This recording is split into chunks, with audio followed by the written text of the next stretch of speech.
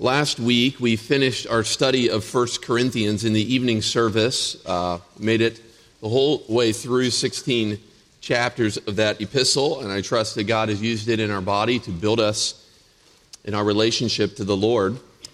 This morning and evening, we're going to perform a two-part study on mission in the New Testament, especially for both the morning and the evening service. We'll be in the last half of 1 Thessalonians chapter 1.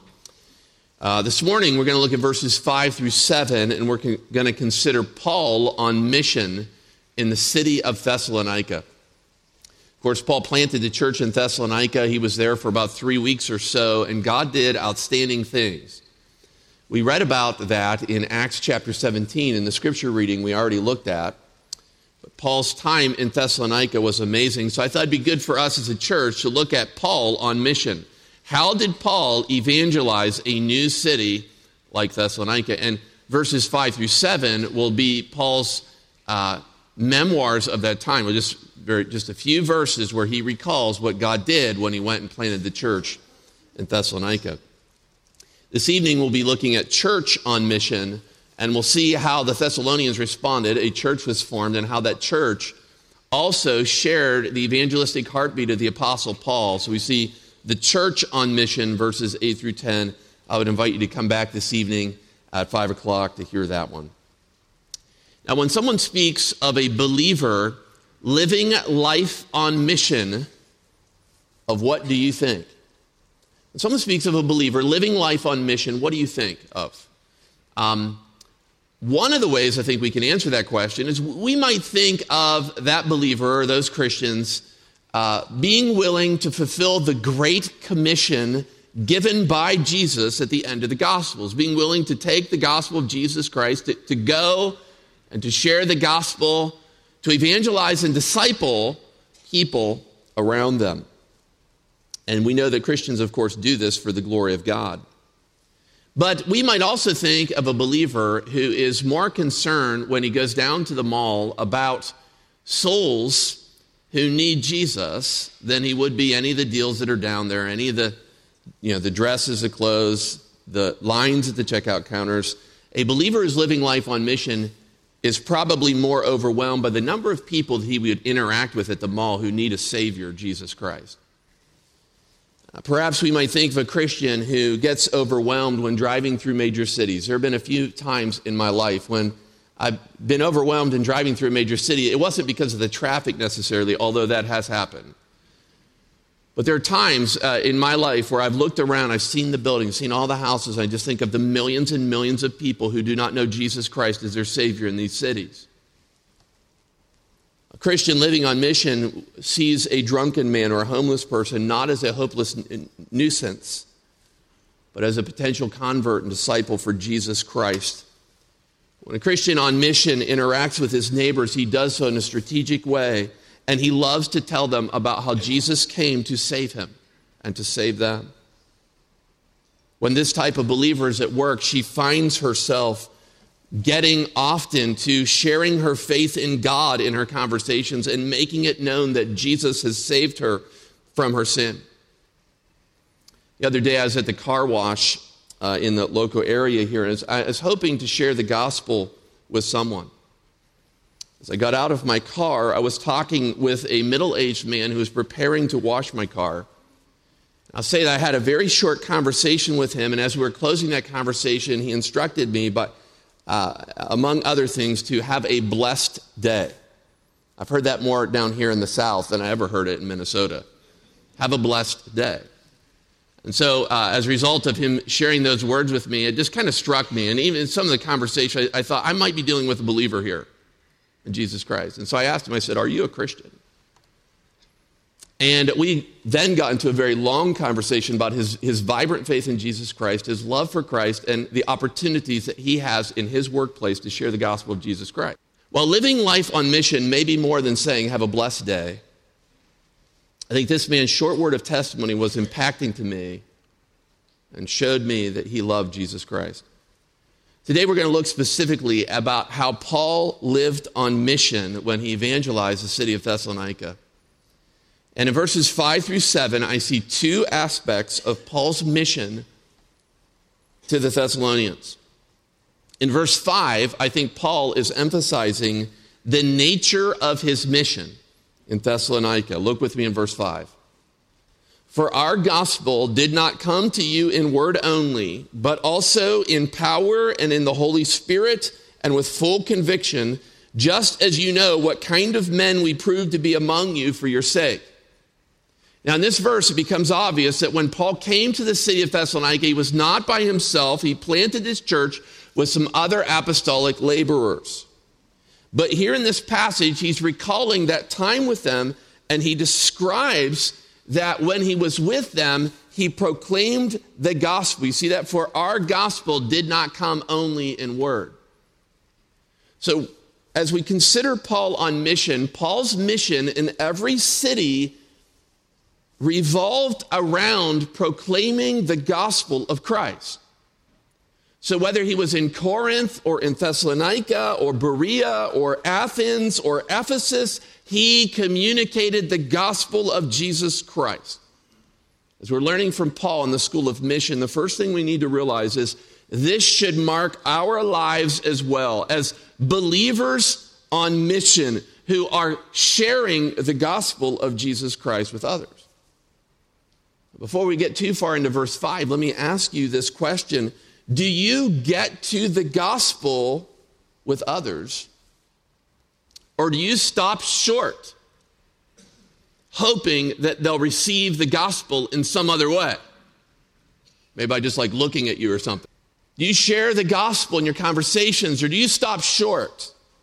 The Apostle Paul, he's describing his church plan. He says, for our gospel came to you. Now, he describes it further in 4 ways in verse 5. I just want to quickly work through these in verse 5. He first says that when his gospel came, it came with words.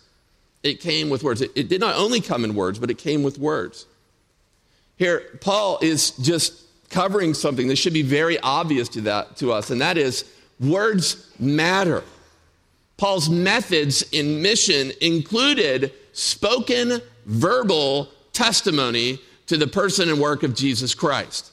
In other words, he opened his mouth and he proclaimed the gospel of Jesus Christ to other people. And I want to suggest that this was Paul's normal practice as a follower of Christ. He would open his mouth and he would tell others of the good news of Jesus Christ, the Savior who came, lived, died, and rose again for their sins. I think one of the reasons this was the case for the Apostle Paul is because he had deep faith in the gospel. And he could not help but open his mouth and speak. One of my favorite verses on Paul's evangelistic fervor in all of the New Testament is 2 Corinthians 4:13. Might just write that down. I'll read it to you in a moment, but 2 Corinthians 4:13. In that passage, Paul's explaining why he keeps getting into trouble, why he keeps going to prison, why he keeps getting beat up, why he keeps being persecuted for the cause of Jesus Christ. And when asked to defend it with the Corinthian assembly, this is Paul's answer. He said, but having the same spirit of faith according to what has been written. And then he quotes the Old Testament. He says, I believed, therefore I spoke. That's the Old Testament quote. It comes right out of the Psalms. The psalmist said, I had faith, therefore I spoke. Paul says, following after that quotation, 2 Corinthians 4:13, he says, we also believe, therefore we also speak. So for Paul, as he's answering, Paul, why do you keep getting thrown into prison? Why do you keep getting persecuted? Why do you keep getting hammered on for your testimony of faith in Jesus Christ? Paul says, well, God has given me faith. And that faith leads me to speak. And when I speak for Jesus Christ, normally it results in persecution or cause. And the cycle repeats. At the end of the persecution, God gives me faith. And I speak. And I'm persecuted for the cause of Jesus Christ. You see, Paul could not squelch his witness no matter how hard he might try, because he had a hearty faith in Jesus Christ that enabled him to open up his mouth and say things about it. In other places, Paul reminds us it's through human obedience that people hear the gospel. Think of Romans 10 in verse 14, where Paul says, how will they call on him in whom they have not believed? And how will they believe in him in whom they have not heard? And how will they hear without a preacher or someone proclaiming the gospel of Jesus Christ? I think Paul understood that the salvation of others, whether in our neighborhoods or the nations, required the willingness of believers to use words. To use words. We must speak the gospel if the lost are going to be converted. And so it seems like a simple case, just such a simple point. Paul, recalling the Thessalonian experience, he says, first of all, for our gospel did not only come to you in words, but yet it's a profound point, I think, for Christians in America today to hear. We must use words to proclaim the gospel. But then he adds to that something else. He says it did not only come in words, but it also came with power. With this sort of structure that not only but also, Paul is not stressing human agency but divine power.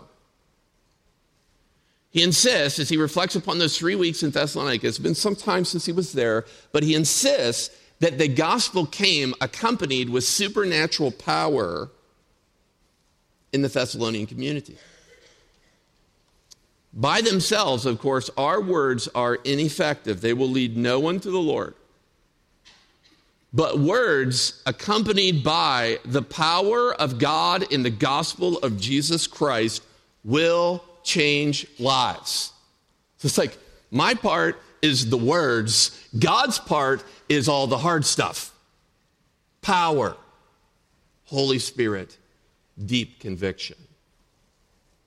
And so as we go through this passage, Paul's experience here in Thessalonica reflects on those 3 weeks, is that when the gospel came, the gospel had considerable ability and effect upon you, and you were converted from your sin. He then describes it in another way. He says for our gospel did not only come to you in words only, but also in power and in the Holy Spirit. Came in the Holy Spirit. We come to this third element of Paul's time on mission in Thessalonica. Paul says and emphasizes here that it really required the empowerment of the Holy Spirit for God to do something in this place. And so, given a key place in this text, we see that the great cause of everything in the Thessalonians' amazing story is the Holy Spirit. When I preached through 1 Thessalonians several years ago, I said that the Thessalonian story started in the heart of God. Started in the heart of God. There would be no Thessalonian story about people coming to know Jesus Christ apart from the divine work of the Holy Spirit. And so as we consider this phrase, it came with the Holy Spirit, we need to see that the Holy Spirit is important in our evangelism, because it is only through his power that the gospel will be able to penetrate the mind, the heart, and the wills of unbelievers. For without the Holy Spirit, there would be no response to the gospel of Jesus Christ and absolutely no understanding of it. And so as we go through this passage, Paul's recalling this time. He says, the gospel came not only with words, but in power and in the Holy Spirit. And then he gets to the last one. You see there in verse 5, and with full conviction. Full conviction. Depending on what translation you have, it may say much assurance. Now, this last one requires a bit more effort on our part to figure out exactly what he means by full conviction. And really one of the questions I think we need to ask at this point is, who is being convicted or assured in this passage? And there really are only two answers. I like, a test when you get two choices. But I always seem to choose the wrong one. In cases like that, hopefully we won't do that today. There are two choices as to the full conviction that Paul's talking about here. He may be describing the conviction that the Thessalonian believers felt in their own heart regarding the clear gospel message that Paul proclaimed to them. So it may be that, as Paul's saying, he's talking about the way the Thessalonians were convicted regarding their sin. However, I think it's a little bit better to see that Paul's not describing that as much as he's describing the full conviction or assurance that the apostolic preachers had when they proclaimed the gospel of Jesus Christ to the city of Thessalonica. In other words, when Paul traveled down into Thessalonica and walked those streets, he had deep or profound conviction that God was going to do something. So I don't think that it's best to see this as a conviction in the hearers, but more the conviction in those who proclaimed the gospel. They were fully convinced that God was going to do something. One of the reasons I believe that is if you keep reading in verse 5. Just keep reading in verse 5. Very first part of the verse, "But our gospel came to you not only in word, but also in power and the Holy Spirit and full conviction." He continues then to talk about the way the preachers acted among them. You know what kind of men we proved to be among you for your sake. Again, I think that with that last phrase, full conviction, he's not describing the conviction of the hearers, but the confidence of the preachers. Confidence of the preachers. Not the only person to take it this way. Victor Furnish says in his commentary, Paul had a great fullness of divine working at Thessalonica. Another commentator by the name of James Denny says, he agrees, and he says that Paul was aglow with Christian passion. Perhaps my favorite is D. Edmund Hebert, who said this about this passage. He said, Paul had ample assurance of success at Thessalonica. Ample assurance of success. It's going to work. So this description speaks of Paul's personal confidence in the gospel. Paul's confidence and courage, however, are precisely what many Christians in America today lack in their views of the gospel of Jesus Christ. I think, unfortunately, at times the gospel might be limited in our contemporary churches in our efforts in evangelism because we do not really believe that God is going to save those who we're witnessing to. In a sense, the gospel then is a little bit like a caged lion. D.L. Moody used that illustration years ago. It's like a caged lion. The gospel's ready to go. It's pouncing back and forth, pacing back and forth. It's ready to go. It's ready to pounce. But for Moody, he said, the iron bars of doubt and fear and laziness keep the gospel from advancing in our communities. This text, I'm especially pointing to the fact that Paul had this great, profound belief that God was going to do something in Thessalonica when he shared the gospel with those people. And so as we go through this passage, we see Paul's profound and deep faith. This coming weekend, we have an amazing opportunity to consider more about the gospel of Jesus Christ and the potential that the gospel has in our own cities and neighborhoods and the nations. And it's my prayer, like the Apostle Paul, that God would stir our individual believers to have a heart for mission, a heart that would believe that the gospel is the power of God to salvation for anyone who believes. Whether that includes my neighbors in Virginia Beach or Chesapeake or Great Bridge or wherever you live. Whether that includes my workplace, the gospel is the power of God to salvation for everyone who believes, to anyone who believes, including anyone in my workplace who would call upon the name of Jesus Christ. That God would give us this strong desire and belief in the work of the gospel of Jesus. In verses 6 and 7, just very quickly, he moves from the nature of his mission to the fruit of it. So the gospel came, it came in all those ways he just described, but then you see the fruit of Paul's mission in Thessalonica. Verse 6 says, you also became imitators of us and of the Lord, having received the word in much affliction with joy of the Holy Spirit, so that you became an example to all the believers in Macedonia and Achaia. Here Paul describes 4 evidences of God's amazing work among the Thessalonians, and we can go very quickly through these evidences. So Paul gets there, he opens his mouth, he shares the gospel, it comes with power, Holy Spirit, and deep conviction, and then they became imitators of Jesus Christ. So the first evidence is they became followers of Christ.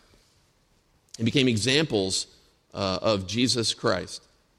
Secondly, in the middle part of verse 6, they were opposed by the world. Okay, so they became followers of Jesus Christ, although they were opposed by the world. And to save some time in our sermon this morning, we already read Acts chapter 17.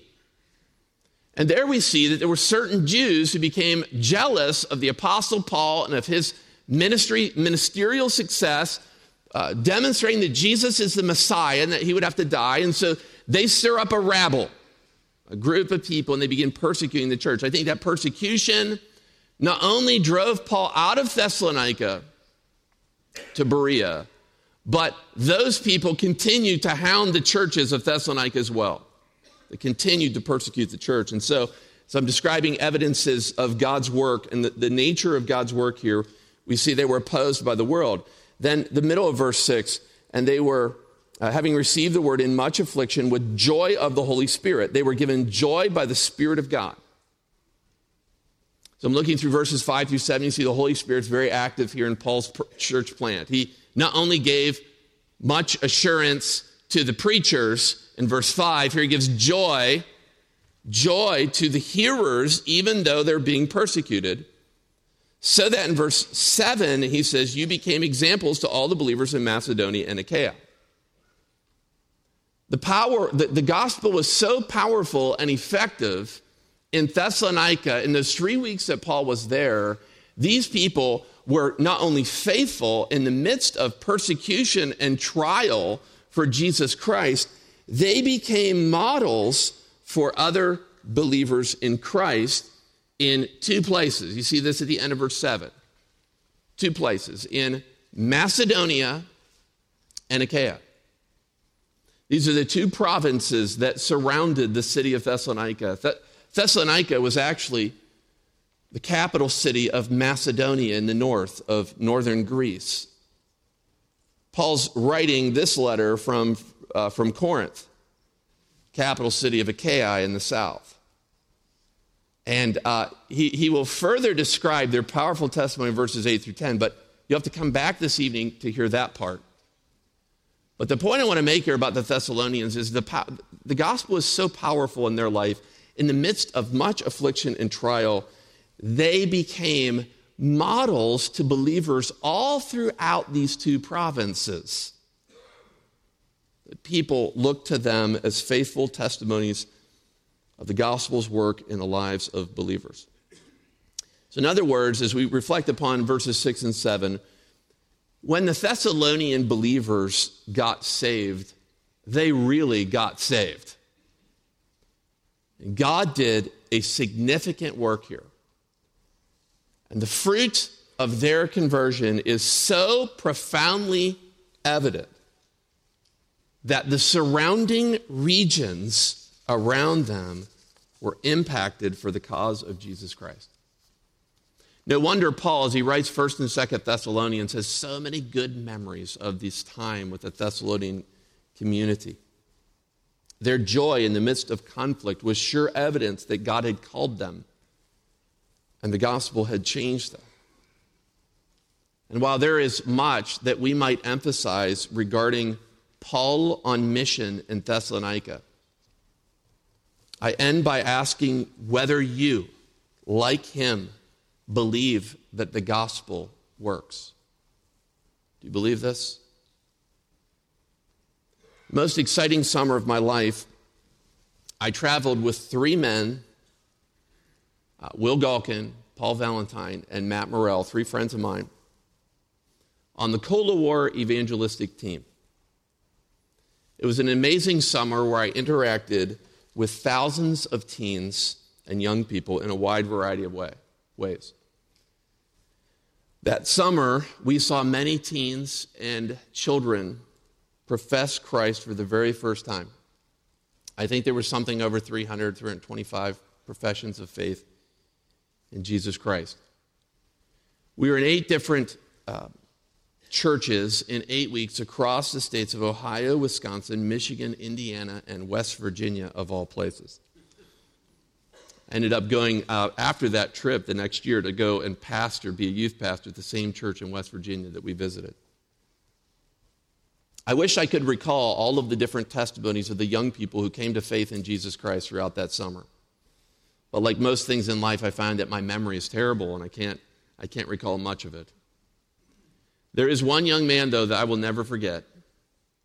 His name was Sean, and I remember Sean because I knew him before this. Sean, before his conversion, was a Satanist. He was a rough dude. He wore all black, spikes all over his body. In the months that I knew Sean before the Cold War time and spending time with him, there were two separate occasions I remember going to the hospital to visit him because he was having his stomach pumped because of being overdosing on drugs. He'd been coming to a Bible study that we'd been doing on the campus of UW Marinette. I remember one of the first Bible studies that I led that Sean came to, he brought with him a satanic Bible. As a young man in Bible college, I had no idea whatsoever what to do with that.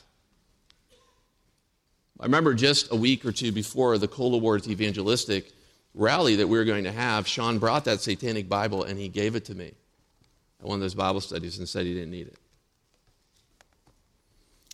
I remember at the end of one of the services, there came a time for people to respond to the gospel invitation of one of the preachers. And as I was helping people near the end, I remember seeing the feet. First I saw his feet coming at me. I was kind of standing above him, so I saw his feet coming at me, and then I saw him, and I thought, I'm going to take this one. So I had the opportunity there to share with him the gospel of Jesus Christ. I remember explaining to him that he needed a Savior and hearing him cry out to God to save him from his sin. You know, as I reflected on that summer many, many years ago now, as I reflected on that this morning, you know, the greatest lesson I learned that summer was not how to be a great preacher. Still struggle there. It was not how to be funny in skits for teens. To this day, no one asks me to be in skits. They just stare at me blankly when I try to be funny. The greatest lesson I learned that summer in dealing with these teens, especially with Sean that day, was the gospel still works. It is not broken. The 2,000-year-old story of Jesus Christ who came and lived and died so that he might rise again. That message is from God. It's not just a message for Paul in Thessalonica thousands of years ago. It's not just a message that our grandparents or our parents proclaimed. It's a message for the church today.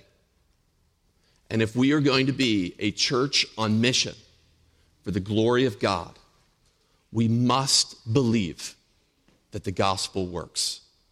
Let's pray together. Father, as we consider this passage and Paul's hearty confidence in the gospel as a preacher of the gospel in Thessalonica,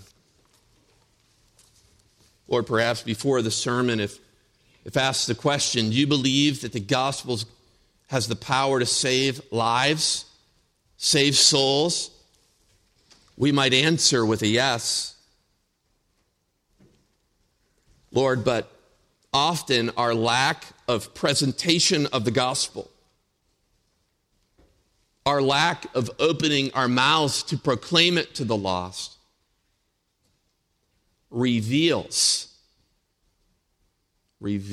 that we really don't think that it will work. Lord, as a church, as we approach Mission Conference, I pray, Lord, this week that you would do a profound work again in our hearts.